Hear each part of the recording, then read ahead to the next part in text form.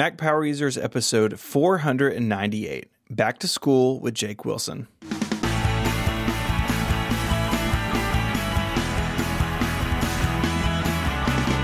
Hello and welcome back to Mac Power Users. My name is Stephen Hackett and I'm joined as always by my friend and yours, Mr. David Sparks. Hello, Mr. Hackett. How are you today? I'm great. How are you? I'm ready to go back to school. It's fall, you know. It's not cool yet here, but one day it'll be cool here again. And, you know, the kids are back. Routine is coming back into my life. It's all good stuff. I'm not sure your kids agree, but okay. They're not in love with the idea. How were you as a kid? Did you like school as like an elementary school kid?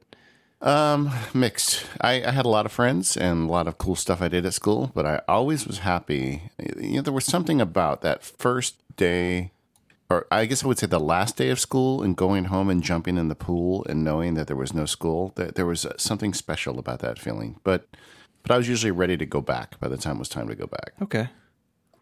Yeah, I didn't have a pool to jump into, but I was always ready to go back. But I was kind of a nerdy kid, not to anyone's surprise. Yeah, well, you know, I grew up in the suburbs. Our neighbor had a pool. There you go. And we had a gate between our backyards, so they could come over our house. My dad put one of those above-ground jacuzzis in at one point, so they'd use our jacuzzi, we'd use their pool, open license. So it was pretty cool. That's a pretty good setup. Except I had to do all the work. I had to keep it clean. Well, you're using it. I mean, it seems fair. There you go. So it is now September, so we're kind of wrapping down Relay FM membership month. The MPU membership episode has been up for a little while now. If you haven't heard that, David and I drafted Apple hardware. It was a lot of fun. I had fun going down memory lane and defending picks, and it was a good time. So if you're a Relay FM member, thank you for your support. If you're not, you want to learn more, you can head over to relay.fm/MPU, and in the sidebar, there's a couple membership links, or you can go to relay.fm/membership and learn about all the great perks. But David, you guys did something amazing on Automators. I'm only about halfway through it, but Okay. Tell me a little bit about what y'all did. Well, you know, it's just one of those things that grew when Rose and I were together in Chicago for MacStock, and we got talking about, well, what are we going to do for the member episode? And we're like, well, you know, everybody's doing Lego. I said, let's do a board game. And then, of course, the only board game that makes any sense is Mousetrap for Automators. Mm-hmm. So we started out with the idea that we would do a mousetrap, like probably over video, so we could see each other and like we'd have it somewhere. But then we realized we'd be together in San Francisco for the Relay 5th anniversary. And then Sal Segoyan got involved and his wife Naomi. So we went over to Sal's house and we had enchiladas. And we played Mousetrap with Sal Segoyan. It was quite fun, and it was interesting because the game went down. It's almost like you'll think we rigged it because like the dice rolls were just like there were some dramatic moments in that game, and you couldn't have scripted it better. It was fun. Yeah. So so you can join Relay FM. A member to any show gets access to all this stuff. So if you support Upgrade, you get MPU and Automators and everything else, or however you want to do it. So. Thank you for your support. It helps keep the lights on around here, and we really appreciate it. That's not all, though, Stephen. We got other things we're raising money for at Relay. We are. So September is National Childhood Cancer Awareness Month. And I know a lot of people know this about me, but maybe some of the MPU audience doesn't. But I've got 3 kids, and my oldest is a brain cancer survivor. He is 11. He's doing really, really well. But that's thanks to the fine work of the men and women at St. Jude Children's Research Hospital, which is here in Memphis. It's in my own backyard, but it is a world-class institution for kids with catastrophic diseases. And we are working together this year to raise money for St. Jude. We do this every year. Our goal this year is $75,000. Thanks to the generosity of the Relay audience. Last year, we raised just shy of 70, so we feel pretty good about that 75. And the reason this is so important is because St. Jude doesn't charge families of patients anything. We've been sort of a patient family, if you will, now for 10 years. Like hand on heart, I've never received a single bill from St. Jude for anything. And that is only possible thanks to the community of people who raise money for the hospital. And it's really awesome. So you can learn more and you can donate at stjude.org/MPU. We're going to be talking about this throughout the month of September. I'll give a little teaser that Mike and I are going to be co-hosting like a 6-hour live video podcast on September 20th. We'll talk more about that as we get to it. That's to raise money for St. Jude. And I think I want to talk about some of behind the scenes of that, maybe on a future Mac Power Users episode. One of our feedback shows can talk about sort of what's gone into that. But for now, we would love your support.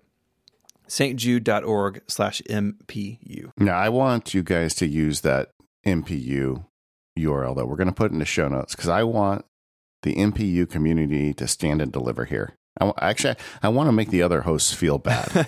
Is that okay? It's not a race, but sure. I'm honestly for that anytime. All right. I'm putting in a significant donation as soon as we hang up here. So I want to kick it off for MPU. And you know what? If the MPU crowd delivers, I may do another significant donation. So awesome. Let's all get in there and contribute. It's such a wonderful cause, and it does make you feel really good when you help something out like St. Jude. They take sick kids and they make them better. It's pretty awesome. How do you beat that? Can't in my book, that's for sure. All right. Well, thanks everybody in advance for helping out. The MPU audience has traditionally been big supporters of this, and I know in the past you guys have delivered. Please do again. And not only for Josiah, but for all those kids there. And also Stephen undersells himself. I know he's been working on this very hard in the background. It's not just that we're doing this drive together. The Relay Network is the first ever podcast network that has done something like this with St. Jude. We're kind of a test for them, I guess I'd say. Yeah, we're their first official podcast partnership. Yeah, and I want them to know that they picked the best for the first. So everybody help out, and I can't wait to see all the good we can do in the next month. Sounds good to me. All right, so I think it's about time to introduce our guest. Like we said, it's the autumn. School is starting for a lot of people, and that is more than just my kids. It's teachers and principals, and that's where we're going today. So welcome to the show, Jake Wilson. Hey, thanks, guys. Appreciate that. So Jake is a school principal. We've had a lot of educators listening to the show over the years. We had a couple on the show, but Jake and I started talking via email and eventually telephone calls, and I realized we got to have this guy on the show. He's doing some pretty cool stuff with his Apple gear. Well, I'll tell you, it's to me, it's an honor. I've been a fan of you guys since not very long after I made the switch from PC to Apple World, which is a switch I never thought I would have made. But ever since then, I got into podcasts pretty quickly, and you guys were early on my list. Really, it was selfish reasons. I wanted to educate myself, and then it's become just a show I look forward to, every single episode. So good to be here. Well, thank you. And we've got a lot to cover today. We're going to talk about the fact that Jake is not only a principal, he's also a grad student. He's a family man. He's juggling a lot of things at once. Got some pretty cool workflows. And we're going to talk about meetings because that's always fun. Everybody deals with meetings. Right. Jacob, so tell us a little bit about yourself. Well, I am an elementary school principal. I should say I'm a dad and husband first. Those are my two favorite jobs. I have been married now for 11 years this past summer, so that's pretty exciting times. We have several kids. We actually have adopted all of our kids. And somewhat miraculously, we won't get into this story, but just trust me when I say it's miraculous. We have a kid on the way. Who my wife we are pregnant. And so, awesome. So that's pretty exciting. Yeah. Which is kind of a surprise to find out. And, let's see, I have a 15-year-old who's headed into her freshman year of high school. I have a 14-month-old. And then we had a child, about 2 years ago, who we had adopted. She was born with a pretty rare, genetic heart disorder, and she passed away at 5 months old. So it was about a year. Well, it'll be 2 years in November. And so I like to say we have 3 kids. We have one on the way. We're a big fan of a big family. So I don't think that we're done. We are going to have to buy a different house because I do not have enough room in this house. So that's become an issue. I know that pain. Other than, yeah, it's a tough one. So we're kind of between do we add on to the house? Do we buy a new house? Not 100% sure where we're going with that. So, but we like our neighborhood, so it's a little bit of a tough decision. So, anyway, I am an elementary school principal of a school of about 430 some odd students. We go from pre-K Head Start, which for us is 3-year-olds, which is kind of wild to think about in an elementary school, all the way up to 5th grade students. And so, like I said, all told about 430 kids. For our district, our school district here in North Carolina, that's a little on the average to maybe high average size. A lot of our schools are in that 300 range, so we're a little bit bigger than average, but that's about, it's not our biggest, it's definitely not our smallest, so kind of right there in the middle. I am a full-time graduate student working on my doctorate right now, so I'm I'd say about halfway through that. I've got probably a couple of years left on that. Once you get past all the class stuff, then it's like, now it's time to write your dissertation, and they are happy to take your money as many semesters as you want to continue doing. Well, my hope is to not give them, is to give them the least amount of money. I like where I go to App State, and it's fully online. And so I've been going there, like I said, for a couple of years now. And so I've got a couple of years left, but looking forward to finishing that up. And I recently started this year, actually, a small consulting firm where I do some Google training and leadership training for other school districts. So that way I can kind of charge a little on the side, and it gives me a great excuse to buy Apple gear. A good friend of mine is in education. He said that the biggest problem with teaching teachers to become Google experts is that they never stay teachers. They realize how well they can do helping set up other schools, that it's actually hard to retain them then. Absolutely. And there's been some interesting programs. Apple has a program like this. Google has a program, and there's a few others where you can be certified, by Apple or Google, Apple certified teacher, Google certified teacher, and there's some benefits that come with that, and it's works out pretty well on a resume, because you're able to kind of say, look, not only can I teach other teachers, but this is something I can use in my classroom, and it makes a teacher very marketable. I can tell you, as a person who hires teachers, somebody who has that kind of competency around technology is somebody who is very interesting to us. And because you have so much free time, you're also on some local boards. That's right. Yeah, I almost forgot. That's good. I'm glad you mentioned that. I mentioned that both of our kids were, all of our kids have been adopted. 2 of them have been adopted through Bethany Christian Services, which is it's a nationwide adoption agency, but it's they have branches that are independently run throughout the nation. So we've got a federal, or not a federal, nationwide organization, but also we operate through the North Carolina branch. And so after our second adoption through them, we kind of went a different direction, and but we had such a great relationship that they asked me to serve on the board. So I've never served on the board of anything, so this is a very new experience for me, and I feel like I'm a big grown up now that I'm serving on the board of something, which is really a fancy way of saying you do a lot of work for free. So not sure how I got roped into that, but I'm enjoying it so far. It's been a lot of fun. Yeah, that's the second half of serving on the board. The first part is being impressed with yourself. The second part is realizing, oh, wait, I'm doing a lot of work and I'm not getting paid. I'm not sure how they talked me into this. No, I kid. I do love the folks there, and it is really an honor to help out. And quite honestly, it's not a ton of work. Otherwise, I would have had to have said no. So I'm getting really good at saying no here lately. Well, I'm listening to it. I'm wondering, when does this guy sleep?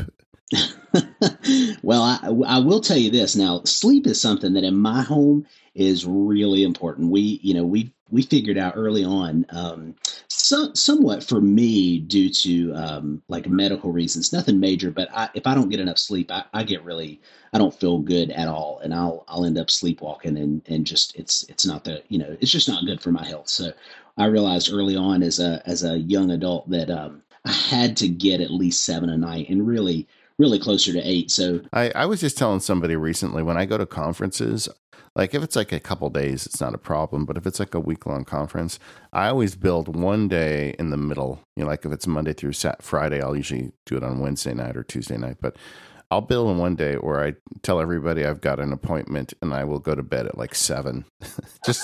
just one night. That's where you go all the time. Yeah. Everybody's like, I didn't make it to Gruber's thing this year. I wanted to go, but I decided, no, I'm hitting the wall. This is the night. And I was in bed at like 7. And just like one night of a full night's sleep, and then you're good for the next 2 or 3 days. This episode of Mac Power Users is brought to you by 1Password. We all have countless accounts online, social media, banking, everything in between, and each of those accounts deserves a strong, unique password to keep us safe. And that's where 1Password comes in for me, like it has for so long now. I use it to not only create strong, unique passwords, but to remember them and automatically fill them as well. My passwords are available on all of my devices, so if I'm at home or in the office or somewhere in between, I can log into anything I need to safely. It is back to school season. It's a great time to look at 1Password for families. It's a great way to keep students safe as they maybe go off to college or have their own devices now. It's really easy to get set up. You can set up different vaults so you have logins that only the parents have, say credit card or banking, and then shared things for everyone else in the family. And of course, each student can have their own things there as well. So if they're logging into university email or campus activities, whatever they need to do, you know they can do it safely with 1Password for families. 1Password works across a wide range of browsers, so if they're on a desktop, a notebook, an iPad, an iPhone, Android, Windows, whatever, they can log in with their 1Password items. Head on over to 1password.com/MPU to learn more. Go check out 1Password for families, and you can sign up for a free 30-day trial. When you sign up at 1password.com/MPU, you'll get 20% off. Our thanks to 1Password for supporting Mac Power Users and keeping us safe online. So, Jake, let's start with your hardware. So you've got a bunch of things going on, but what Apple Gear are you driving? Okay, so I've had one recent addition. I'll kind of work. Let's do size. I'll go from smallest to biggest. How's that? I'm running for iPhone. I've got a 10X Max. Man, that's a harder thing to say than I realized it was. I'm on the we upgrade every year kind of a plan, and my wife, I feel like she's caught the nerd bug from me, so she is also on that upgrade every year plan. So my daughter recently got a phone. She either gets a hand-me-down or a smaller device, but we like to have kind of the new one each year and play with the new hardware and that kind of thing. So I'm running the 10S Max. I've been a huge fan of the big phones. I've read a couple of rumors where we're looking at even a slightly bigger phone coming out. Who knows? I can pretty much guarantee you I will get the biggest one that Apple makes because I love the big phone. I just huge fan of that. I've been a MacBook Pro. Just on that real quick, Jake. It's interesting because there's a lot of people that just hate the big phone. But what is it for you that makes it work?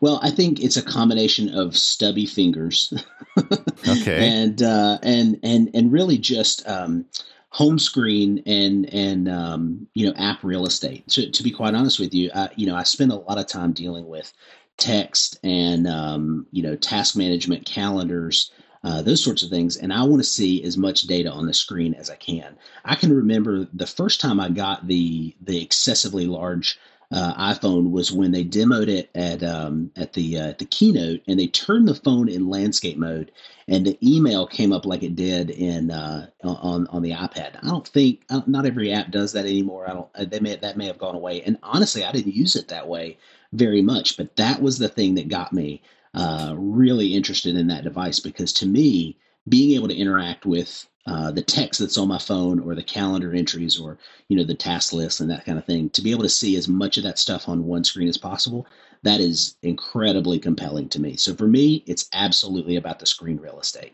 Now, do you use that to watch media, or is it just for productivity type stuff? I will say the general use is productivity. From time to time, if I'm killing a little bit of time, I'll watch some Netflix on there. I generally, to be honest with you, I don't watch a lot of media on my iPhone.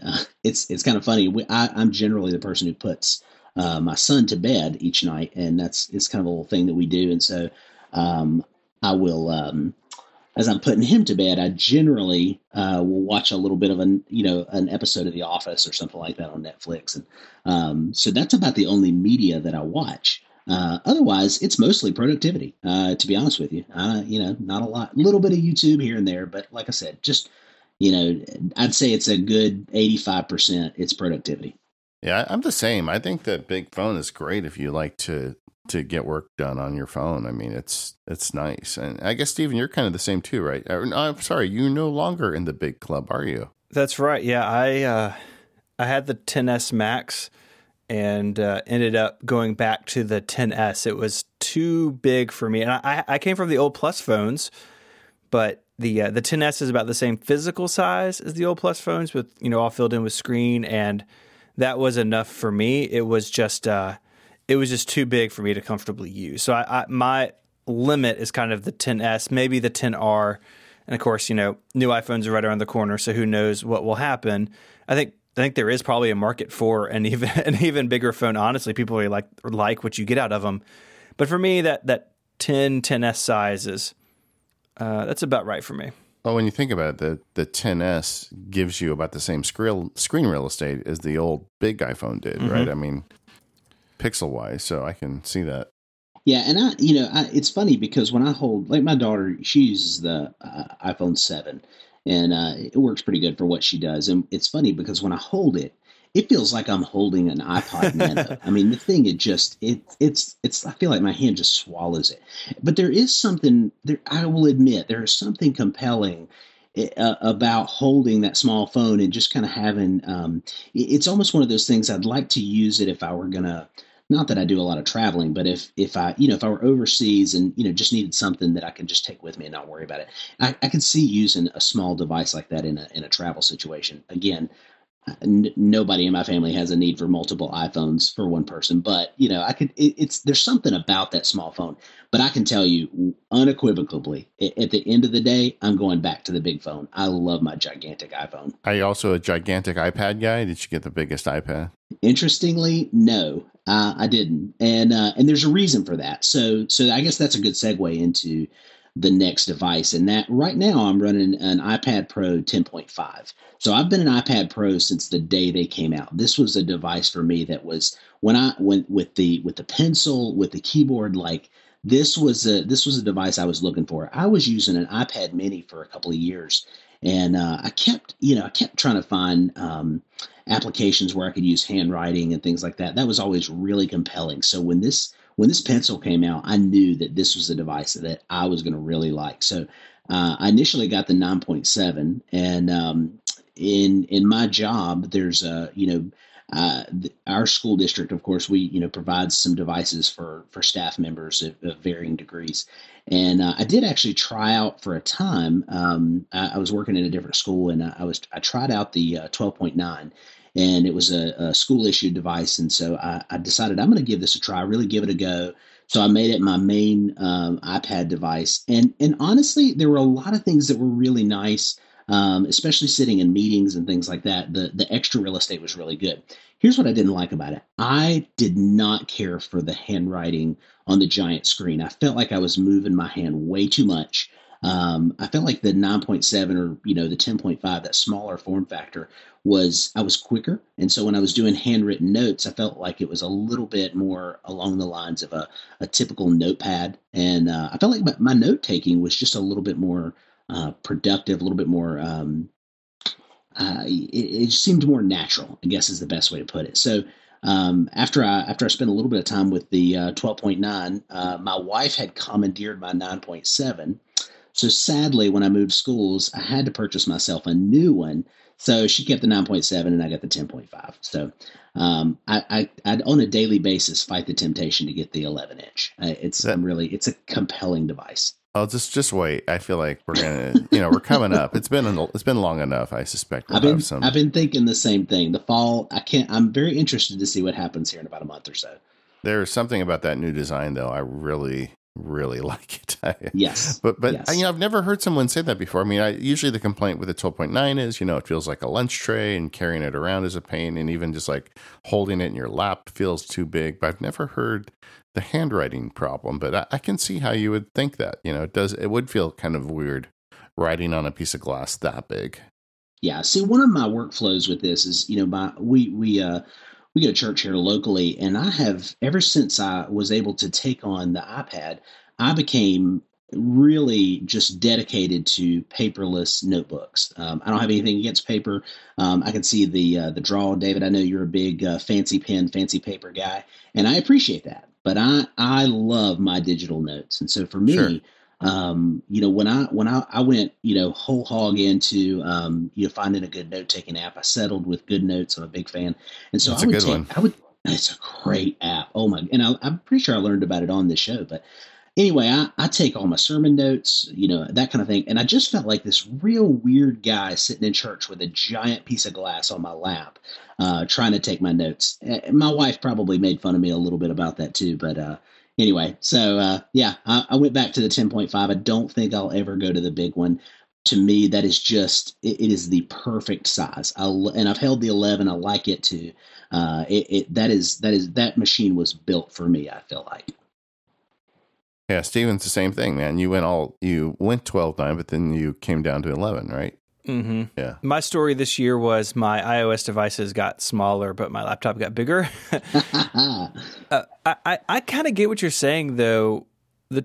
There is something kind of nice about the 10.5 or 11, which like footprint wise are very similar, where you can easily hold it in your lap. You could probably even hold it with one hand with the Apple Pencil and be able to use it like a traditional notebook. And in fact, some ways the iPad Mini is maybe the best example of this, where it kind of is the size of a physical notebook. But that makes sense to me, and I think that's kind of what's nice about the iPad range. If you're using it always like a laptop replacement with multiple apps and a keyboard or something like that, yeah, the 12.9 has its upsides.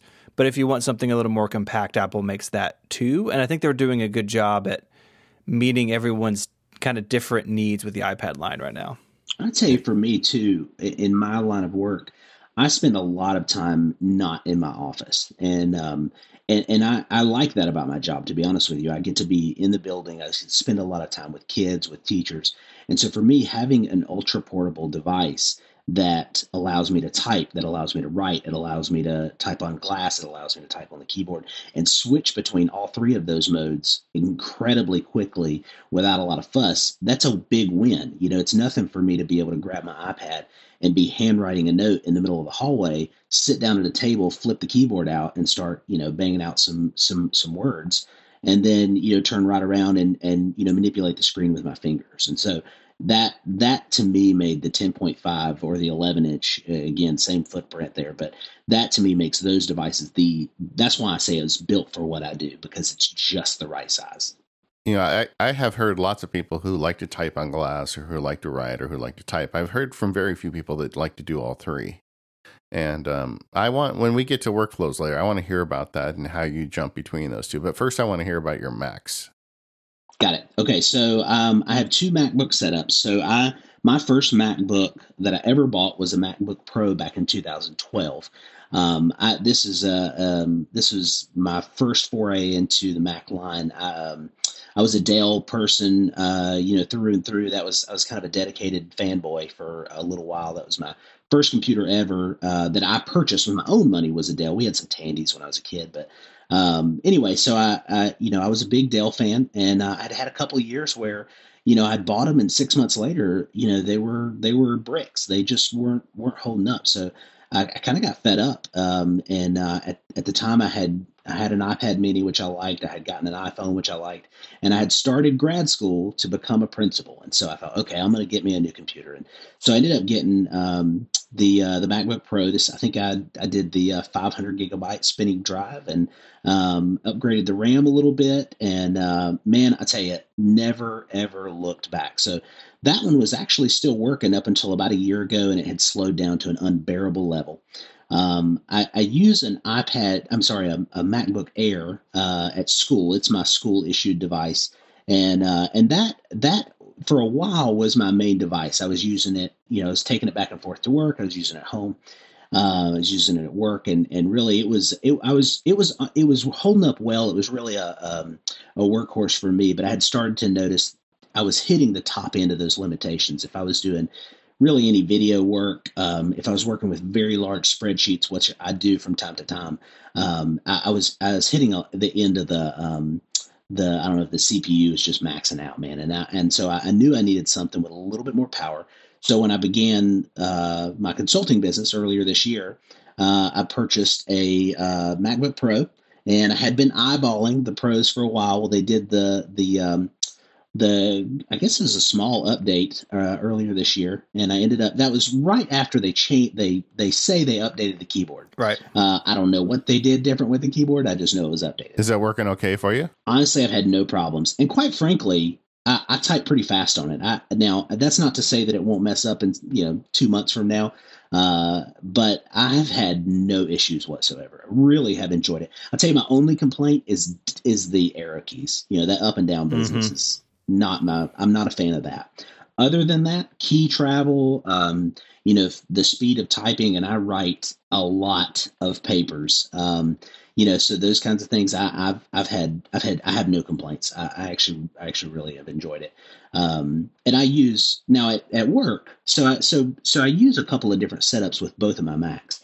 My one at work, my MacBook Air has become a very stationary device, and it's at my desk. And I'll send you a picture of my setup. But basically, I'm running a MacBook Air with 2 external monitors. I didn't know they could drive 2.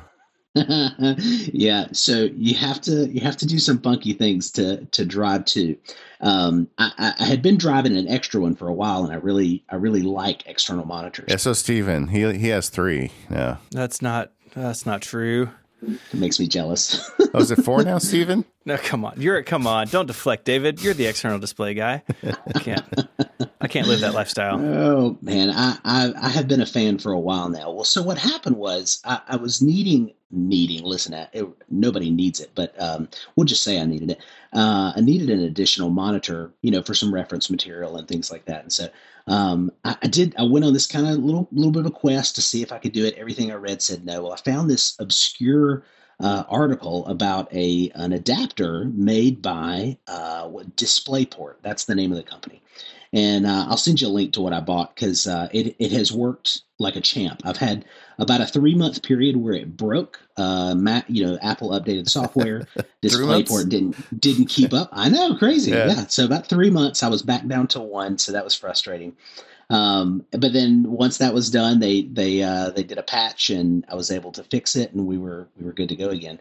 And so this company makes this little adapter that what you have to do is from the back of the monitor run an HDMI cable to this adapter. It changes HDMI over to USB. And for this is really kind of janky. I'm going to be honest. When you turn on the computer for about 5 minutes, the monitor it's got some lines in it, so it's a little bit strange. Okay, how are you living this way, man? Come on. Here's the way I live there, because I turn the computer on and I go make my coffee at school, and by the time I get back, we're good. It's the lines have gone away. It looks clear. There's no lag in the mouse. It's in the cursor. It's good to go. But I will tell you, it is not the most elegant of setups. It looks beautiful. I'm pretty sure my MacBook Air is it's struggling to keep up with these 2 monitors, but it does the trick. So anyway. Is the device just a converter from HDMI to USB? There's not a video card or anything in there? There must be something in there, because it is a box, and it's you plug in the USB on one end, and I'm sorry, the HDMI on one end, and there's a USB on the other end. Here's the frustrating part. There is a driver, so you have to go to DisplayPort's website. You have to download this driver. You have to install the driver. Use the driver to. It does some magic. Honestly, I don't understand it. It's above my intellect, and so I don't even get into it. I just know that when I plug that thing up, it works. And so after coffee, after coffee, it's got to warm up for 5 minutes. But it's kind of like I compare it to a little bit like as a kid, my mom drove this Ford Escort diesel, and in the wintertime, you'd have to go crank this diesel up, and you'd have to let it sit for honestly 20 minutes, because if you didn't, it just wasn't going to go. You had to crank it up, and it'd have to warm up for 20 minutes. Otherwise, you could hit the gas, but it's not going to go anywhere. So kind of like me. Yeah, there you go. You gotta get warmed up in the morning. So that's my Air. That's my stationary. It stays on my desk. That's what I work from when I'm sitting at my desk. When I'm away from my desk, I generally have my iPad with me anywhere I go. I have sort of customized this. In schools, we have these things called multimedia carts. I'm sure you remember them, but you may not know what that means. It's essentially these metal carts that a lot of teachers would put things like projectors on, or Yeah. document cameras, things like that. So I found one that was just the right height for a standing desk. But the great thing is, of course, is it has wheels. So I feel like a real boss because it's a good, foot and a half deep, 2 foot wide, and I can wheel around the whole school with my MacBook Pro sitting up on top of there. I've got my iPad on the second shelf. I can grab that, and so it's great because basically I have a mobile office. I can go anywhere in the building. I can work in the hallways. I can park in the cafeteria and do a little work, and so it lets me be super mobile, but I can still use the full power of my MacBook Pro. But I can get anywhere in the building, so it's great. Half standing desk will travel. That's exactly right. That's exactly right. And I'll tell you, it's a win with my staff because, first of all, I don't like being in the office, but it is. I will say it's. My staff have been very receptive of the fact that I'm available. I mean, I'm around in the building, and if they need me, I'm usually not more than a hallway away. So yeah, it's worked out nicely. Yeah, it seems like part of a good principal's job is to have the back of his teachers, and you're actually in the room. That's correct. Yeah. So tell me one thing on this MacBook Pro, because you got the new one. What are you doing with the Touch Bar, if anything? Okay, so far, I've always been really compelled by the Touch Bar. I know some people are not big fans of this, but I have enjoyed it. I tell you, probably the use that gets more, the thing that gets more use than anything else has been the emoji picker, to be honest with you. But what I do, and of course, volume, because you don't have any other choice. But what I do like about it, I've used the Better Touch tool has a custom, you can build custom buttons in this thing. Yes. And so Yes. I've just gotten into that. And I have found one that I use a ton. I do a lot of, I didn't realize this in my job, but until I built this. But after I built it, I've realized this is great. I use a custom button tool, and it stays, right on my touch bar. It's a Better Touch tool is one that just lives up there. And so when I click that, it gives me this custom button to where if with my cursor, if I have selected a file in the Finder, I press this button, and it automatically grabs the file. It opens up an Airmail message. That's my email client that I typically use. Opens up Airmail. It attaches it and then puts the cursor right in the to bar, so I can type whoever it's to and send off an attachment. Really great solution. Is that an Apple script, or how are you doing that? It is. Let me pull up Touch Bar. Probably not, because I'm not really good at that. I've never really gotten into it, even though I think I would really enjoy it. Let me see if I can. Is that just one of the Better Touch tool scripts? I mean, they have scripts in there. Yeah.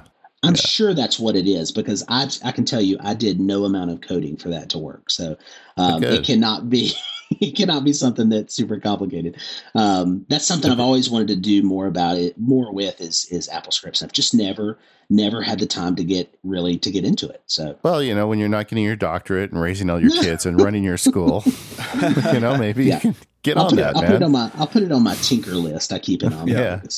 Better Touch tool is one of those utilities that really, I think, deserves to be in the same conversation as something like Keyboard Maestro or Automator or anything else on the Mac, because it does give you the ability to jump through a bunch of hoops with a single press if you spend the time to get it set up. And I think it can be a little intimidating to get into it, but like you said, it comes with a lot of stuff out of the box to start tinkering with. And if you've got a Touch Bar Mac, and if you're like me, you're not super enthusiastic about the Touch Bar, I think this is worth a download, because you may be surprised what you can get this thing to do.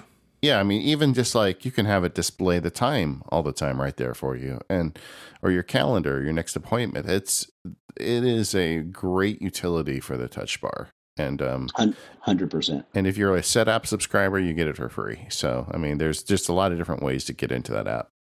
Well, and that's how I ended up getting into this tool is through SetApp. SetApp was something I had heard mentioned several times, and I just never really thought about pulling the trigger until I ended up. I don't know if they had a free trial or if I just ended up paying for it. But anyway, I went with this and I started downloading a couple of things, and I thought, oh my gosh, so many of these great little. Some of them are single use, but some of them are things like Better Touch Tool, where there's hundreds of things I can do with this thing, and I don't have many here, but the three or four that I've got set up are ones that I really use. I have kind of learned my lesson in terms of tinkering with this stuff. I used to get into these applications, and I'd sit on a Saturday and make 27 of these things, and I'd use maybe two.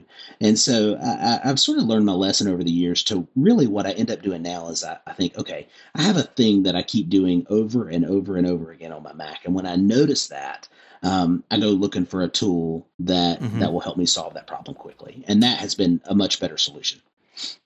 Yeah. Or you could buy a 32-button Stream Deck like me and spend a bunch of time reconfiguring your buttons. I mean, it's all a choice, It is. Once I'm done raising kids in grad school, I think that's where I'll probably head. This episode of the Mac Power Users is sponsored by Omni Outliner. The latest version of Omni Outliner for the Mac, iPad, and iPhone is a great example of just how much the gang at the Omni Group cares about making the best productivity software. This outlining app is so much more than just a beautiful outliner. It's got automation, distraction-free mode, filters, slide-in sidebars, gorgeous styles, and more. Often people throw seemingly random bits of information at me. In those cases, it's my job to organize it, make sense of it, and then make that information work for my client. This is where, for me, Omni Outliner is essential. It makes order from chaos. I often share these outlines with clients so that we can collaborate on getting things right, and they always love them. They love the way it organizes complex information. They also love the way they look. To an extent, I view Omni Outliner's gorgeous-looking outlines as just one more thing that distinguishes me from others in my field. But don't forget, at the bottom, Omni Outliner is a powerful outliner. It's both pretty and powerful. Best of all, with their new Pro and Essentials versions, it's priced so that anyone can have the best outliner available for Mac, iPad, and iPhone. So head over to Omni Group today and give it a spin, and let them know you heard about it here on the Mac Power Users. Jake, we were talking on the phone about all the stuff you do as a principal, and it's really, truly impressive. I mean, you do spend a lot of your day moving around talking to your kids and your teachers, but you also run a full administrative load at the same time. Maybe we should start with just the iPad and how you're using that to help you get through your day. Sure. No, I think that's great. The iPad has really become, it was one of those devices that I immediately fell in love with. And, again, I mentioned, my first iPad was a mini, and I love the form factor of the mini. But once the Pro came out, all bets were off. I'm a Pro fan and I'll, that'll be a device that I use for years and years and years. I can tell you that. And so for me, just kind of looking, through my home screen apps on my Pro, a lot of it has to do with schoolwork. It's there are a couple of personal apps. I keep Amazon pretty close because we use that for a lot of shopping, but a lot of my stuff on my home screen, it's definitely school related. But there's also a few that are not specific to schools that I'm using quite a bit. One of those, of course, I mentioned is GoodNotes. That's one if I'm in any kind of meeting where the notes are for me and me only, then I'm hanging out in GoodNotes. Could you explain that a little further? I mean, like what? Yeah. Do you have a template used? I mean, how do you use GoodNotes to take those notes? Sure. So, so in meetings, whether that's at school, I mentioned, I take my sermon notes on GoodNotes as well. But essentially, what happens is if I'm, we do a lot of training in the school setting, and so if it's training that I'm receiving, I generally have a pretty well organized folder structure within GoodNotes. So. As soon as I open up GoodNotes, my opening documents, everything is sort of laid out in folders. I do have an archive folder that I keep old documents in, but then from there, it's broken down into my personal stuff, my professional stuff, and then each one of those kind of go into a deeper folder structure. So at the school level, I've basically used this as as a personal version of even field notes, where I have a general notebook that is my ongoing field notes. And so I'm sitting in meetings that may take the form of some doodles here and there, some just kind of personal reflections and notes and that kind of thing. What I have found, though, honestly, over the past really couple of years, I've really become a huge fan of plain text notes, and I never really understood for a long time. I never really understood the value of something like Ulysses or drafts until I began to kind of take a look at Markdown and the value of something like that. So really, I'd say these days a lot more of my notes are happening in drafts or Ulysses. Drafts that's my one-off. That's probably my most used app on my both my iPhone and my iPad. I spend time in drafts all the time. During the day, this morning I started out with 2 notes. I now have 26. And it just fills up all day long. And it could be anything from, random thoughts that I may have, and I just want to record those thoughts, to a teacher who says, hey, I need a work order for, the air conditioner's not working in my classroom, so I'm putting that kind of stuff in, and, just all kinds of things. I've gotten pretty good lately of writing in Markdown, and I find that does really good when I go from drafts to an email.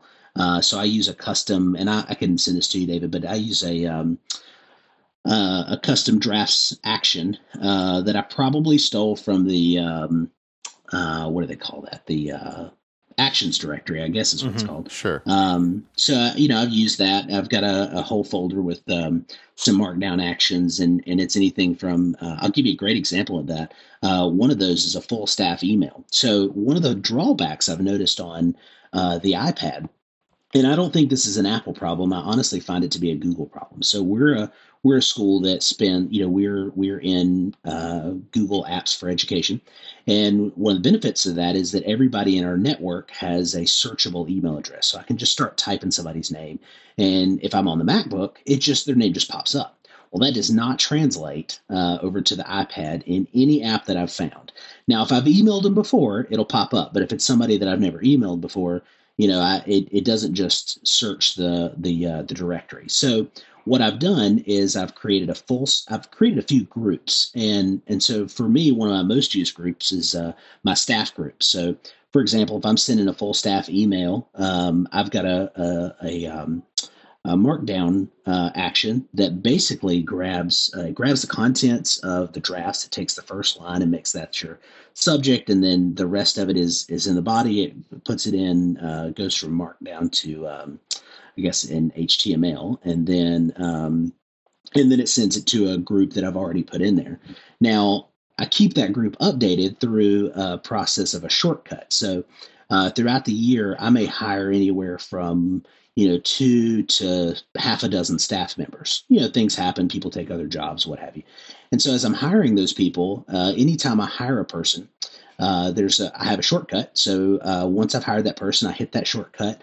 That shortcut creates about 4 OmniFocus tasks that go through the different places where I have those email addresses stored. I've got them in MailChimp. I've got them in my Google contacts list, and I've got them on drafts. So I go open up drafts, I open up that custom action, and I add their email address in there. So that way, when I send a full staff email, I don't have to search for every list, and I don't have to worry about I don't have my groups on my iPad. I can just go right into drafts. I can compose the whole email in drafts, hit the button, send it off, and it's done. And so, every time I do it, I get this weird sense because no one knows the amount of work that goes behind that. So anyway, all that complicated. So, but you're working around a limitation in iOS that it doesn't pull, that's right, those directories and stuff from Google. That seems like a weird oversight to me since the Mac does it. Hopefully iOS will get its act together for you. And I don't know that I'm convinced that it's an iOS problem or if it's but I can't find a single email app that does this. What happens is you go to contacts.google.com. If you work in a system or if you use Google Apps, right, the G Suite apps, then you can create these custom groups, right, and that's great. So I can have a group for, let's say, third grade, and I just want to email my third grade teachers. Well, that's great as long as I'm working in the web client of Gmail. But as soon as I go over to the iPad, I can't find a single thing that pulls that group reliably across. Airmail does it a little bit, but it's just not consistent. So anyway, yeah, it's always the problem, right, with Airmail. Correct. Yes, it is the problem with Airmail. I was having trouble. I was trying to use Airmail seriously last year for a little while, and I found that it did a very poor job of finding my contacts when I would type a subject line, where if I was an Apple Mail, it would always find them. But I agree with you. I think there's something there that isn't really solved yet. And I'm sure Apple has some responsibility too. It seems like maybe it should be a common database or a contacts database access. I don't know what the issue is, but there is something to that, because on the Mac, it's never an issue. And on iOS, it often is. One of the things you had said earlier was, you do a lot of handwritten notes with GoodNotes, but you use drafts. I think, did you say you had over 20 drafts just today? Yeah. It just kind of looking at those, like I said, I started out with, I generally try to clean those out, every couple of days. If I don't get them there, definitely on my weekly review. But it's things just looking through here. I've got a lot of it is task oriented. Yeah. I've got, you're just kind of looking through. I've got send a press release to the local paper. We've got an event coming up. I've got to change over one of our fax lines to a long distance. So that's a task. I mean, it's stuff that mostly isn't urgent, but it's stuff that I just need to get done, and so it goes in on my drafts list, and that's where we go from it, So and that's like triage for you, basically. Absolutely. I treat my my drafts list a lot like I do my email list. So, as I'm looking through it, I do the old David Allen thing where it's like, okay, can I do this in 2 minutes? Great, do it. If not, it goes into my task list. If it's information, it goes into reference in Evernote, and or it's trash, And so like I'm brutal, and I go through it, and I can, I'll sit here after we get done recording, and I'll run through this in probably about 15 minutes, and I'll have the whole thing down to zero. So it honestly, to me, it's a wonderful collection tool, but it's an even better tool for sending text. And I know this is the developer's, whole purpose is sending text where it belongs. I never realized what the fact that so much of what I do starts out as text, and then I go and do something with that text. I didn't realize how much that was true until I started using drafts, and then I'm amazed by how often I start in drafts. Do you have the Drafts app on your Apple Watch? I do, and I do use it from time to time. I don't want to say this too loud because my wife might be getting mad at me for buying an Apple Watch in the beginning. I like my Apple Watch, but I got to be honest with you, I don't use it a ton. I mean, obviously I use it to tell time all the time, and then I wear it every day, and of course, just a little bit of fitness tracking here and there. But the truth about it is it's.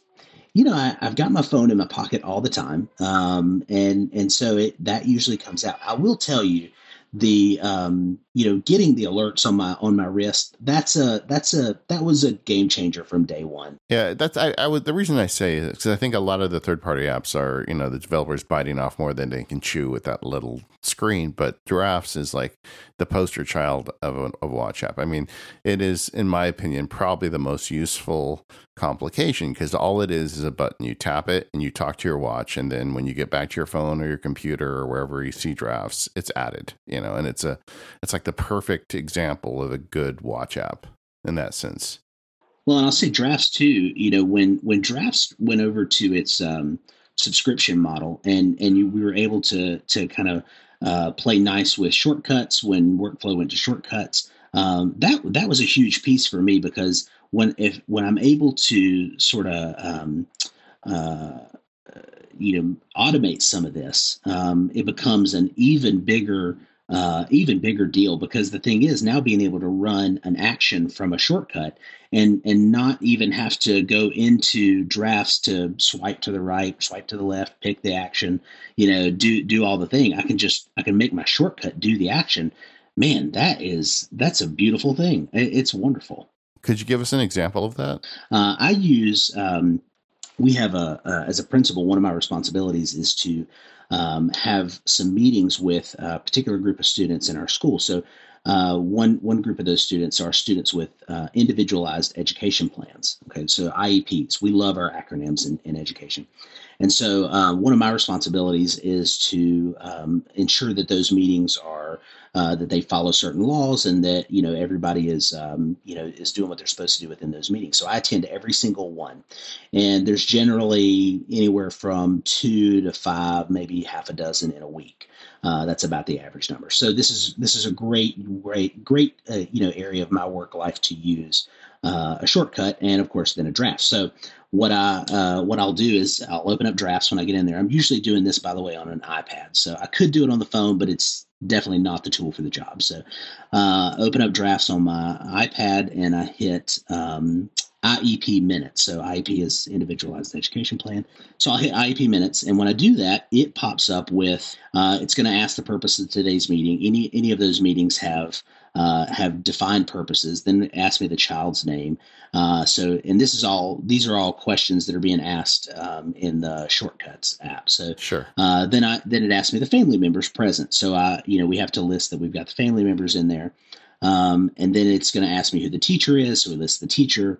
And then I get a list to pick from where I can add some additional folks. So in a school, you have, school psychologists, you have speech pathologists, behavior liaisons, occupational therapists, all kinds of related services that you may have to add. So it asks me to check the ones that I want to, so I can check, all of them or just a couple of them.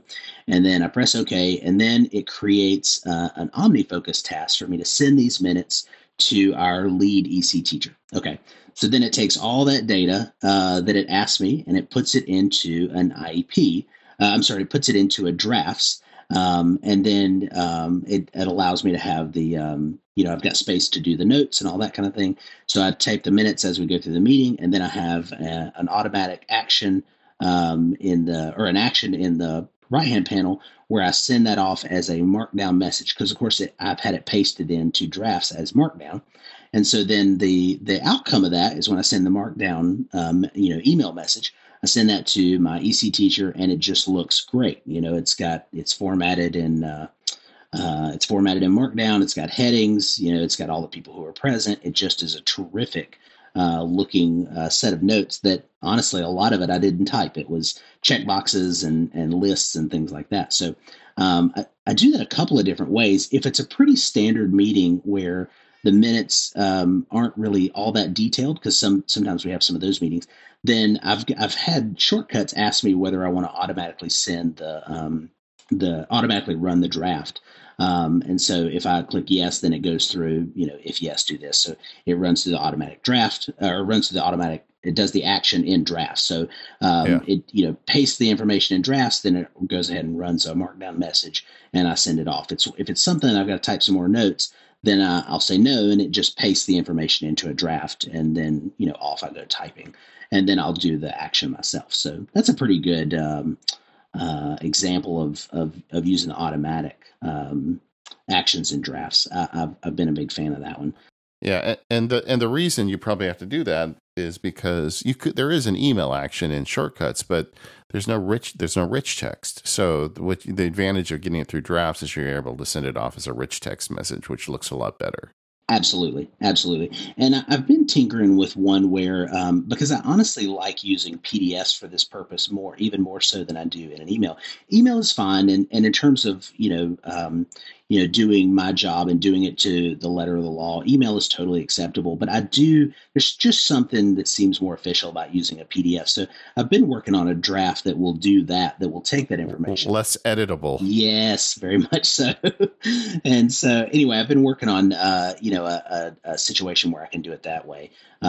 Builds a PDF, then sends the PDF as an attachment. And anyway, it'll do the exact same thing, but that's kind of the gist of that. One of the fun things about shortcuts, though, is once you figure out, like the thing you described for me, where you go to a meeting, you take notes, then it does something to automatically send them off. That is a skill once you have that you can apply to all sorts of different scenarios. So I'm guessing once you build one, you just duplicate it and make small changes to make it work. Absolutely. And I've, in terms of one of the things I found when we were dealing with workflow, I was a slow sign on with workflow. But then once they're toward the end, and then once we were acquired by Apple and we changed over to Shortcuts, I went in whole hog. And one of the challenges I found was the sheer number of workflows that I had. And so dealing with that became a real issue because I love the widget screen and being able to see my workflows from that. But of course I couldn't fit all of them in there, nor did I want to fit all of them in there. I have, hundreds. What I found was this, and I don't know where I heard this from, but I definitely stole this idea. First thing I do is I color code. So if it's work task related, it's a certain color and that kind of thing. The other thing I did was at the beginning of each color category, I've created a shortcut that leads to other shortcuts. So to give you a great example of that. Nested shortcuts. Yeah. Yes, exactly. So to give you a good example of that, I use I have work task workflows. And so I just have work WFS. So that stands for workflows. And then inside that shortcut, basically I have choose from menu. And then each menu item is the title of a shortcut. And then inside that menu item for each one, I just do the run shortcut. Yeah. And then I make sure that I'm running the right one. So the only one I include in the widget is that first workflow. So from my home screen, swipe over, looking at the shortcuts list, type workflows, and it gives me my whole list of ones. I can scroll through that and pick the one that I want.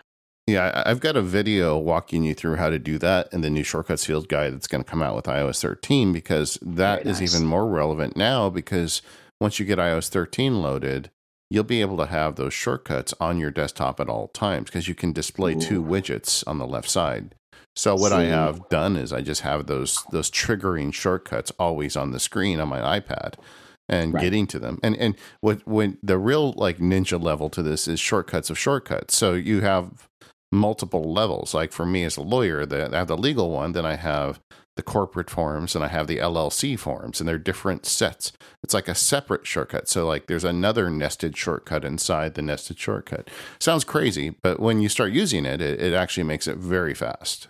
I'm just sitting here thinking about how far we've come with automating content. This is really, you're taking these meeting notes that maybe you used to write in a form, but you're automating them to make them smoother. And this post I wrote in like 2011 popped in my head where I made a PDF to do some of this, just like make all my meeting notes look the same. And then over time, it became a text expander snippet. And now if I still had a need for this, it would definitely be a shortcut. It's a great way to get like structured text into something. Like I said, you can email it or share it out.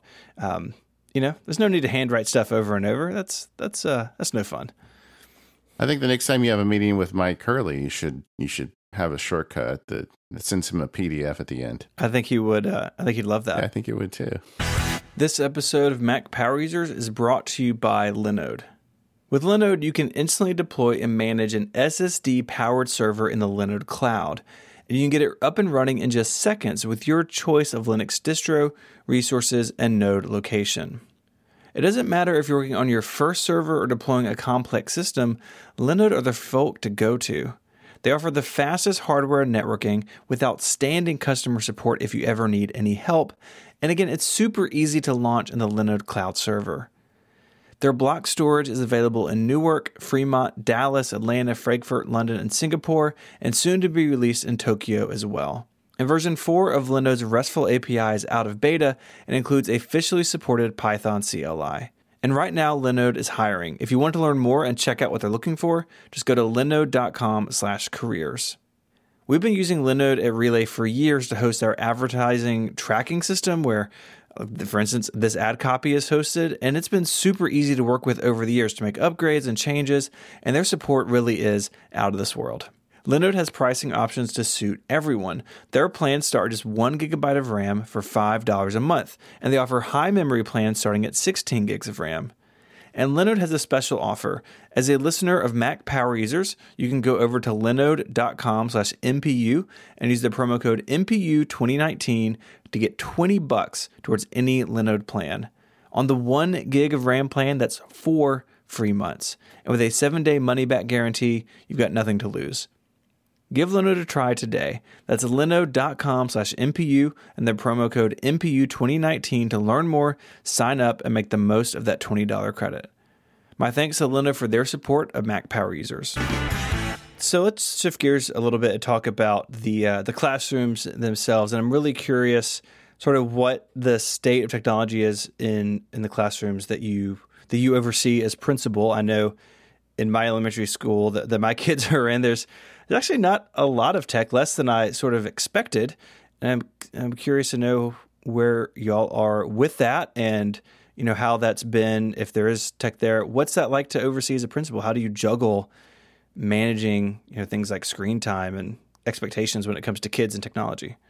One of the benefits of being an elementary school principal is, we have an exceptional amount of control over the screen time of our students. I think the older that our students are getting, the more that schools have realized they're fighting a losing battle when it comes to trying to keep tech out of a student's hand. And I think there are legitimate reasons to keep technology out of a student's hands from time to time. It depends on what you're doing in the classroom.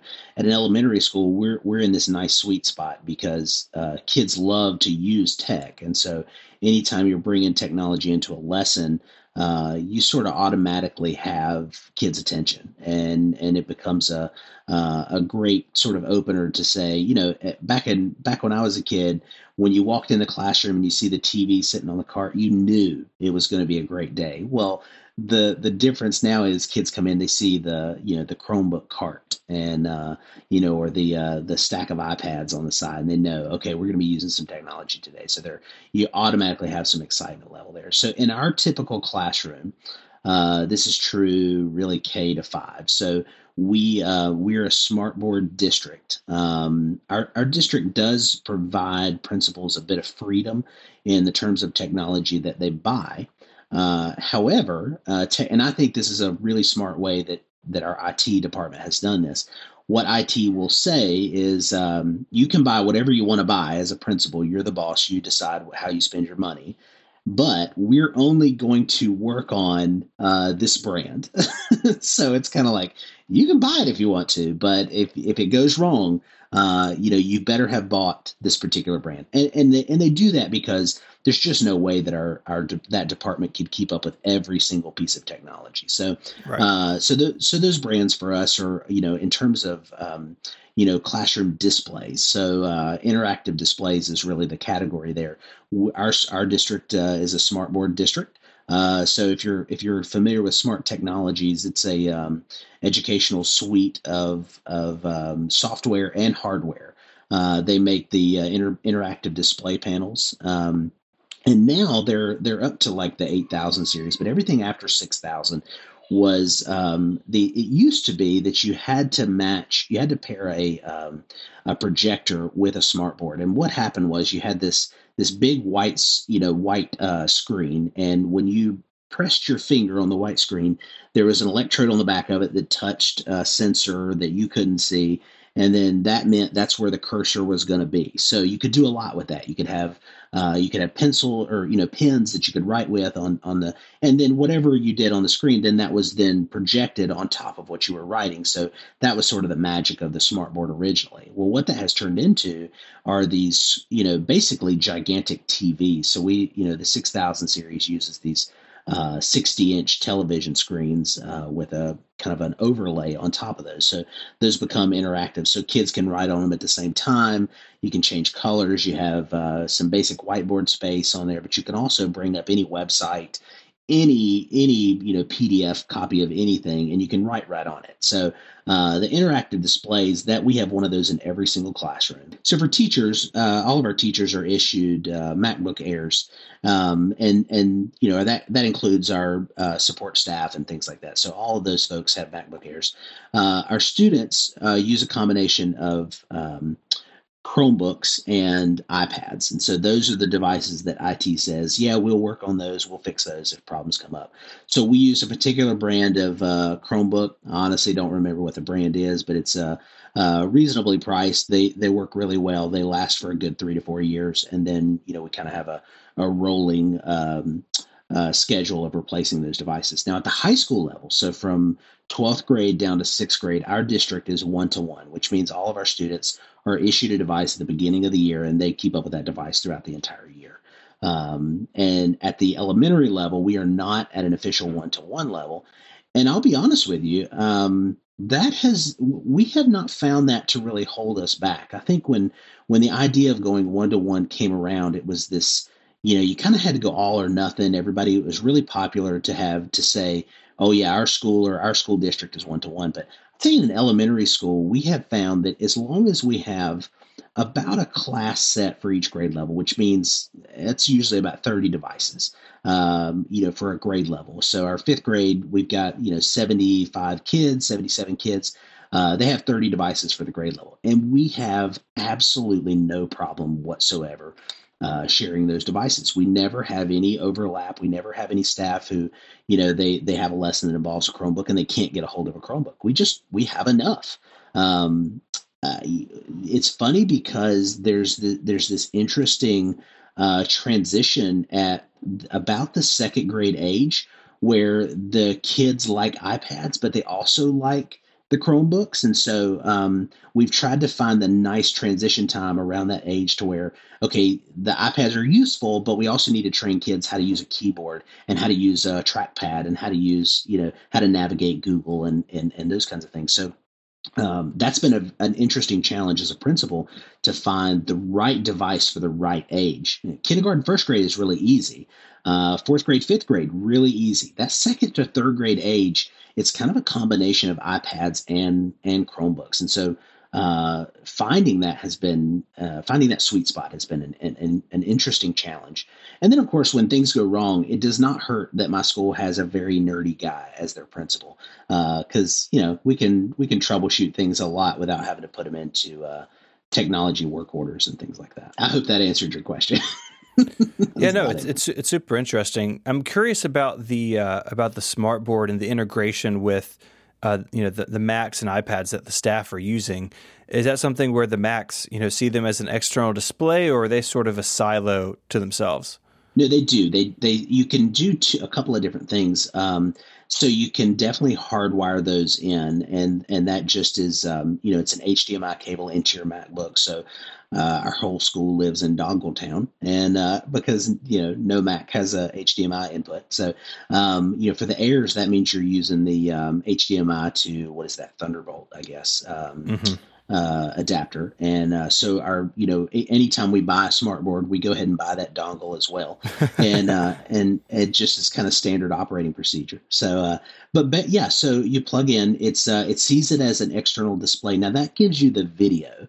What happens though, is you're also going to need the touch interaction with the smartboard, because the beauty of a smartboard is that kids can now get up out of their seat and they can interact with that technology, using a digital pen, using their finger, their whole hand. There's a couple different gestures that go along with that. And so to connect the touch interaction, it's a simple USB connection. So you're basically plugging two things in. You're plugging in a USB, which controls your touch. You're plugging in a HDMI through Thunderbolt adapter to do the video.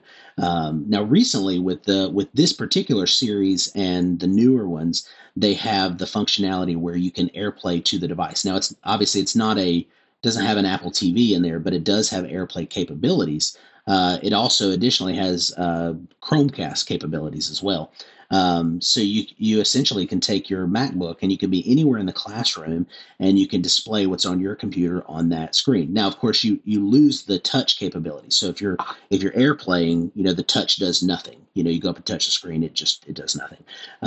But if all you're doing is displaying some data, some piece of information, or a Google Slides presentation, or something like that, it's a terrific feature. Of course, with AirPlay, that airplays your audio across there as well, and so you've got audio and video coming across the air, and that has been for our teachers who've discovered it or who we've shown that feature, that it's a freeing thing. That it used to be you had to be right there next to your smartboard.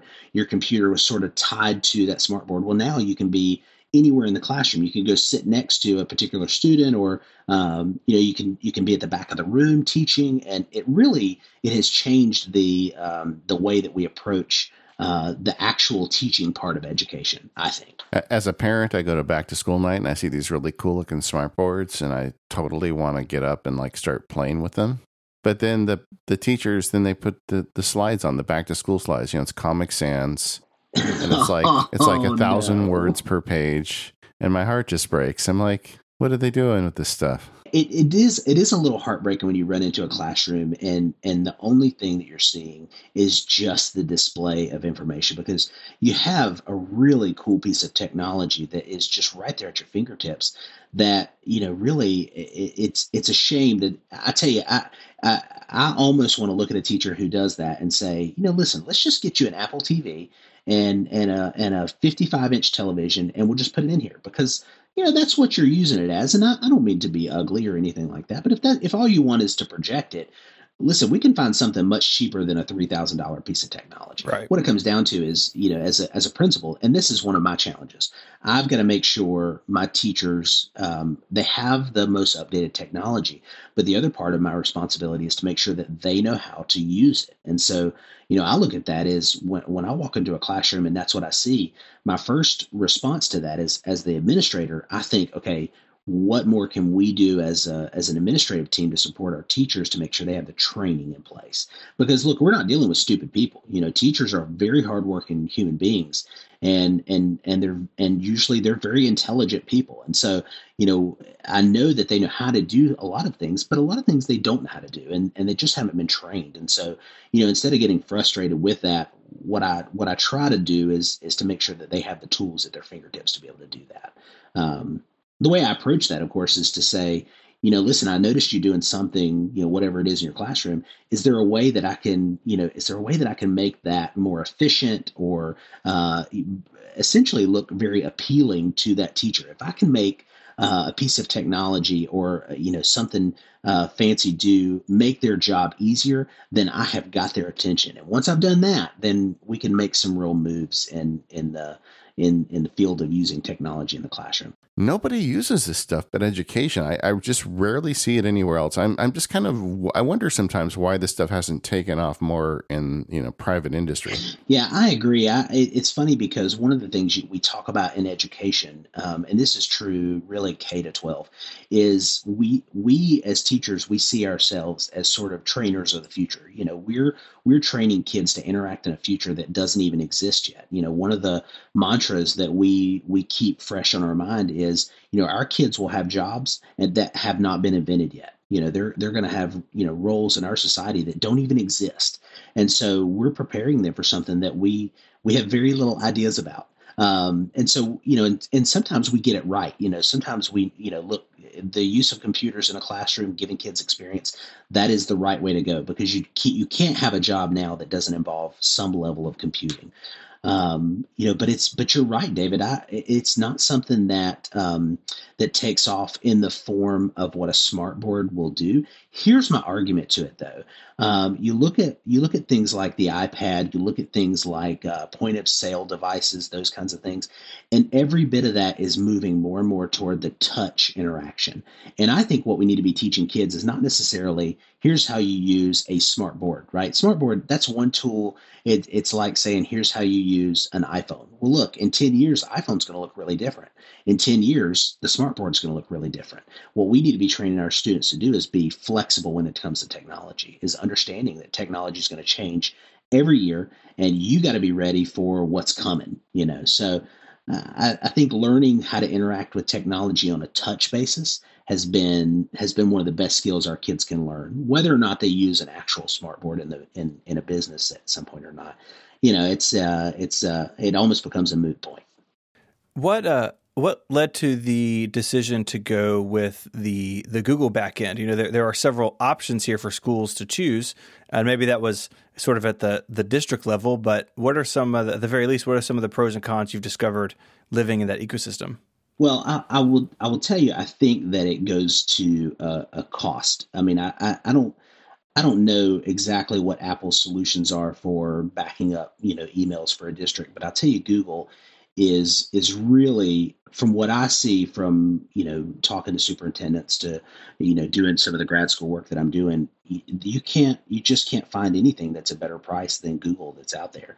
You're essentially, getting what amounts to a free service that is just incredible. You do pay some when you get to the size of a school district, but it is, I can remember the days when we were using Lotus Notes, and to go from Lotus Notes to Gmail was just a gigantic leap in time. But in terms of Google versus Apple Classroom, I think what happens is people are used to the having a Gmail. You look at the amount of folks and the emails that they're using. There's just so many people use Google's products that, to make that transition is great. Not only that, but when we're talking about the work that we do in a school system, it is a document heavy business, and so for us, we have just thousands of documents that are used district wide, and so to use something that is so reliable on the collaboration piece, I personally I think. I think Pages outdoes every word processor that's out there. There's nothing else that looks as beautiful as a Pages document. Nobody competes. But there's also nothing that competes with Google's ability to run collaboration on such a grand scale. I mean, to talk about no lag whatsoever, seeing live updates, those are huge pieces. And then you have a folder structure that very much mimics a folder structure that people are very much used to. So when you got people who, technology is maybe not their best subject there, when you can talk about folder structures, they're used to folder structures. And that's the way Google is built. It's built with that common language. And you can have that conversation even with teachers who are maybe a little bit reluctant on that. So that's my theory anyway. I mean, I'm not in the education field, but it seems from the outside to me like Google has just been eating Apple's lunch as of the last few years. Yeah, I don't even think Apple's really they're compared to what Google's doing. I mean, they're a competitor for sure, but they're just not holding the market share. And really, what happens is when you approach a school board, and I think some of this comes back from who sits on a school board. Generally speaking, you have, I don't know if every district is this way, but most North Carolina districts are this way. You can't be a teacher or a principal or a school employee and also sit on the school board.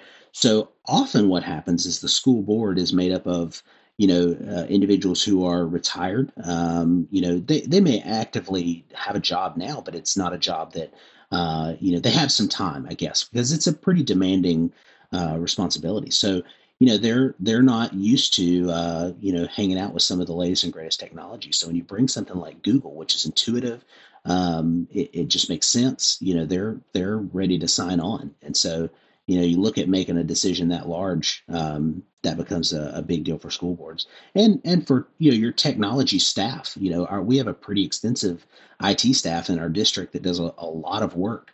And so, Google gives them a ton of tools on the administrative side to be able to, pull things like, my email is public record. So, if I ever have to deal with some kind of litigation, then our IT staff can just grab my emails from this date to this date, and there it is. It's just that simple. So I just think the tools that they give educators they're just far more intuitive, and they've just done a better job, hands down. This episode of the Mac Power Users is brought to you by Squarespace. Make your next move with Squarespace. Enter offer code MPU at checkout to get 10% off your first purchase. Why don't you make your next move with Squarespace? I sure have. I've set up my legal website, MacSparky, all through Squarespace, and it's been so much easier since I did that. As much as I like the internet, I don't want to be in the website building business. Squarespace handles that for me. With Squarespace, you can create an online store, portfolio, blog. They have an all-in-one platform that lets you do whatever you need on the internet. There's nothing to install, no patches to worry about, no upgrades needed. You don't have to worry about any of that stuff. Squarespace has got it all covered, and they have award-winning 24/7 customer support if you need any help.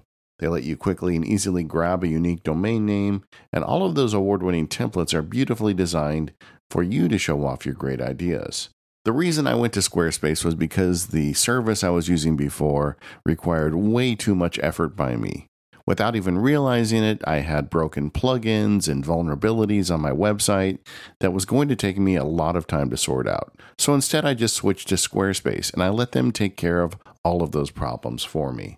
I've never looked back. Squarespace plans start at just $12 a month, but you can start a trial with no credit card required by going to squarespace.com/MPU. And when you decide to sign up, use the offer code MPU to get 10% off your first purchase of a website or domain and to show your support for the Mac Power users. Once again, that's squarespace.com/MPU and the code MPU to get 10% off your first purchase. We thank Squarespace for their support of this show and all of Relay FM. Squarespace, make your next move, make your next website. Jake, one thing we haven't talked about is that while you're doing all this, you're also, by your own words, a full-time student. How do you hold all that together? Well, I have learned to live by a schedule. So a couple of things have come into play for me. One is a pretty let's see, what's the word I'm looking for? I'm pretty strict on myself when it comes to my weekly review. So that is, I've been a devotee to the GTD methodology now for a good 6-7 years. I like to tell people the only other book that changed my life more than getting things done was the Bible. So it's for me, it's a pretty big deal to make sure I hit that weekly review every week. I don't hit it. I'd say in a month's time or in a 6 months time, I'm hitting it. I may be missing 2 or 3 Fridays. I do my weekly review on a Friday afternoon after all the teachers have left, which is generally right after school. Friday is one of those days where you don't have a lot of teachers staying late. So I like to stay late. The building gets really quiet, and I put on a pair of headphones or my AirPods, and I get to work. So I listen to a little bit of just some tunes. I try to pick some stuff that I don't even really know the words, so I don't pay attention to it. And I get right to work. So I have a weekly review checklist that actually is a shortcut for me. And so I run through that weekly review, which basically takes me through. I have a couple of ways I can do it. I've been experimenting with doing a literal checklist in GoodNotes, and that works pretty good. And then I have, if I'm feeling, like I want to do an OmniFocus version, I've got task paper, basically that I've created, put that in as a text input in Shortcuts, and then it creates a draft for me in task paper, and then it runs an automatic action, which is task paper to OF created by the Rosemary Orchard, and then that goes into OmniFocus, and I run through the checklist from there. So that review is really important. I go through some of the standards that's in that GT methodology, and I've customized that for me to run through some principle specific things. But I also run through where I'm at, where I stand with grad school. I take a look at those projects. I take a look at my home projects. All that kind of stuff. And that all gets reviewed every week. And I clean all that up to make sure that I'm ready for the next morning, because the next morning is when the magic happens. So every Saturday morning, and I think, David, you and I chatted about this, the next morning involves a 4 a.m. rise and a trip to, right now it's between Waffle House and there's a Denny's near my house that I like to go to as well. So uh, while this sounds really crazy, and I agree, it very much is. With a 14-month-old, a 15-year-old, a wife whom I love very much, it is very hard to get a lot of work done at home, especially when the kids are up, when my wife's doing things, and I want to be with my family. So I found that my family does not like to get up before about 9 a.m. on a Saturday morning. I am a morning person, so I rise about 4 a.m. and I head out to a good breakfast spot, and I put on the headphones and I get right to work with grad school. I only work on grad school on that Saturday morning, and what that allows me to do is get about 4 to 5 hours of solid grad school work. And you hear a lot about getting into flow states and things like that. And I get into a flow state about once a week when it comes to grad school. And I just, I've already done my weekly review, so I know exactly the tasks that I need to do. I know exactly how much writing I need to get done. I've got textbooks with me. Oftentimes those are on my iPad, and I am just banging out some papers. And I might write 30, 40 pages, sitting in one sitting, where I'm just constantly going at it, and, doing research and things like that. So, it's kind of funny how I've landed on Denny's or Waffle House, because I've had this sort of spirit quest of finding the perfect place, which for me involves three very, very important things. Number one is Wi-Fi. I cannot do my work without Wi-Fi. So my local Waffle House does have okay Wi-Fi. It works out okay. But the other two things are really good coffee and pretty good breakfast. So my wife and I were big coffee nerds. We like to really get into the specifics around coffee. And so I need some decent coffee. I need good breakfast food, and I need good Wi-Fi. Well, the two places that have that anywhere near me is Denny's. I don't know if that's a national chain or if it's a local thing. Yeah, it's national. Okay, gotcha. And Waffle House, and I'm pretty sure that one's national too. So the Waffle House, they both have good breakfast, pretty good coffee, and Wi-Fi. So I sit there for a good 5 hours with my headphones in. They probably think I'm nuts over there, and I get a lot of work done. So that has been my workflow now for a good year and a half. It has worked really, really well, and I will probably continue doing that until I have achieved my doctorate. And then I might too sleep till 9 a.m. one Saturday morning. Who knows? You need to at least once. It's just one time. A couple of things you talked about. The first was the idea of creating your weekly review list with a shortcut script, or you could do this on the Mac with Keyboard Maestro. But I think that's something that people overlook. One-time lists, whether using reminders or OmniFocus, and I believe Things has support for this as well. Rather than keeping those resident in your task manager, just creating them on demand is a power tip that I think a lot of people never think about. But once you get some automation chops, it's trivial to make those. So that's something I think you do that's really useful. And then straying into focus territory, to me, one of the biggest game changers for me ever was when I learned to plan my tasks the night before and do them in the morning. There is something to be said for just waking up and starting. For me, that's gold. Yeah, the fact that I can get out of my house in about 15 minutes, I can go from asleep to driving in 15 minutes, and not having to worry about, okay, do I have the things? Do I have all the stuff? All that stuff gets packed the night before, down to I lay out my clothes, shower the night before. So when the alarm goes off, it's a steady, I'm dressed and ready to go. I'm in my truck and I'm headed down the road in 10 to 15 minutes. And by the time that I get there, I'm fully awake, and I open up my computer, and, I've only got the only apps that are open are, maybe Chrome and OmniFocus. And I know exactly what I'm doing. I couldn't agree with you more, David, having that planned out the day before. If I rolled into, Waffle House at 4:15 in the morning with not a planned task, man, the best thing about that morning is going to be the waffles. That's for sure. So in terms of getting that work done, are you on the MacBook or are you on the iPad at that point?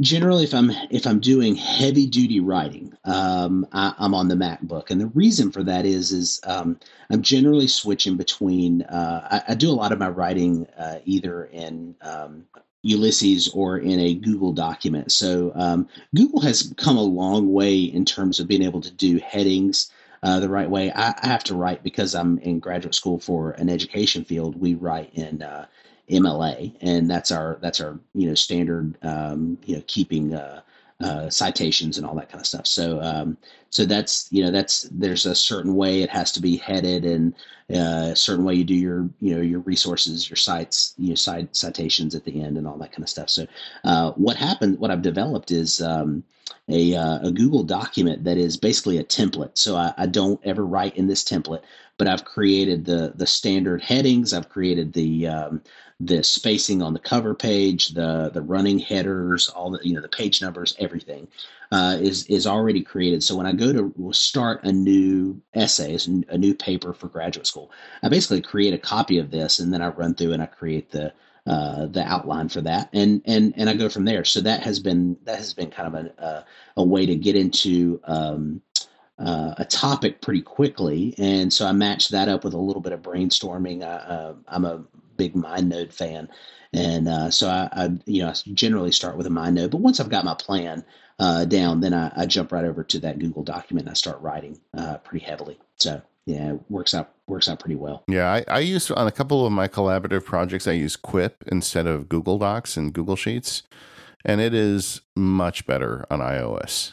I mean, it's a smaller company, and I know there's other reasons not to want to use it for some people, but if you do a lot of iOS based stuff, I find Quip far superior. But who knows? I'll definitely have to look into that one. Maybe they'll turn a new leaf. Well, if your school's on Google Docs, you're out of luck already. Yeah, well, there you go. That's very true. Secretly copying and pasting from Quip to Google Docs when no one's looking. Yeah, it's not the solution. Don't do that. You don't want to lead a double life. You're right. It is frustrating with that, but I'll tell you, that's I have done some of that with even with things like Ulysses. There's something about if I just really do want to get away from my computer, get into one single app, and do some heavy duty writing. Just focus really on the writing and leave everything else behind. Ulysses has become a great tool for that because I can still do my headings. In fact, there was not too long ago I discovered I'm not sure what it's called, but there's like a gallery of certain templates with Ulysses. I can't remember what this is called, but you can they have these templates basically where you can write with headings, and it'll turn those headings into the right. I think I said MLA to begin, but it's APA. So I think I said that wrong. But anyway, it turns those headings into an APA standard, and so you can basically write an entire APA document right in Ulysses, and when you hit that export button to go to the PDF version, it will translate that entire document into a correctly formatted, or for the most part, correctly formatted APA document. So then you can just copy that stuff, paste it into either a Word document or a Google document, and you sort of got the whole thing. But there's something beautiful about the simplicity of writing in an app like Ulysses, and even getting a lot of writing out. So I like that app. It's a good one. Have you played with the idea of putting separate sections or things in different buckets of text in Ulysses and then moving them around to see do you ever do any of that stuff? I don't, although it would not be a far stretch from what I do now, because I've learned that as I write the Google Docs version of this is that whole outline stuff. The left-hand side of a Google document, you've got the outline, and that allows you to jump to different sections. Now, I say that to say, the biggest paper I've written so far, which is nothing to shake a stick at, it's about 80 pages. And that's no trivial thing, but I do have this dissertation coming up in a couple of years, and I have a feeling that that's going to be even more of a document to where I'm going to have to live sort of as you put it, in different buckets. There are different sections, and in those sections, it's pretty strict on what you can write and what you can't write, and you got to include this in here and that and there, and so living in that kind of world, there's a lot to be said about keeping very isolated sections until you get toward that final product. Then you can take everything and put it into one document. And when I wrote iPad at work and Mac at work for Wiley all those years ago, each one was about 120,000 words. So it was a lot of words, and I did it in Scrivener at the time, but it's the same principle where you have these buckets of text, and I wrote them kind of inside out. Started in the middle and kind of wrote my way to the edges because I knew the meat of the content, but I wasn't exactly sure how I wanted to start things and end things. And having that ability to just grab whole sections and move them around is powerful. And the other thing that's powerful about that is both Ulysses and Scrivener have ways of reporting to you, which ones have text in them, how much text they have in them.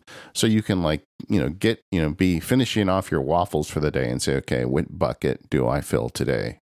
And it's just a great way to just make progress every time you sit down. I think that's a good spot to wind it down. Well, Jake, we've gone too long, but couldn't help myself. There's still stuff in the outline. We appreciate you coming in. Anywhere people could go to find you, Jake, if they want to get in touch. Yeah, sure. I am I'm an active observer on Twitter. My Twitter handle is Jake_E_Wilson. And so I, spent a little bit of time over there, especially looking around, happy to connect with folks there. In terms of, business stuff and consulting stuff, my website is jakewilson.solutions. I love that we can have these custom URLs these days. And that's really good. Actually, I got so excited when I could buy jakewilson.ninja. So I do own that one. That one's one of my favorites. I haven't done anything with it, but I do, I have the URL, so snag that one up. But yeah, jakewilson.solutions is, it's a website that I designed using Squarespace, and it's a good place to connect up with me. And then, that's probably, those two are probably the best way to jump out there. Twitter and my website is probably the quickest way to get in touch with me. So. I think for your ninja site, you should just have a picture just of your face covered in a ninja mask so we can just see your eyes. That's all. I like it. No links, no text, just that. Well, we all appreciate everything you're doing. I mean, you're really carrying the torch in education for technology, and of course, we appreciate that. And any principal that's using shortcuts to get his work done every day is one of my favorite principles. I'm just going to say that, And if you are also involved in education, this would be a great show to kind of step in the forums and let us know what you're doing and talk about that in the comments to this show. I'm always interested to hear about this stuff. And thank you so much, Jay. Thank you so much, Jake, for coming into the show today. Thank you to our sponsors, 1Password, Omni, Squarespace, and Linode. And we will see you all next week. Thanks so much.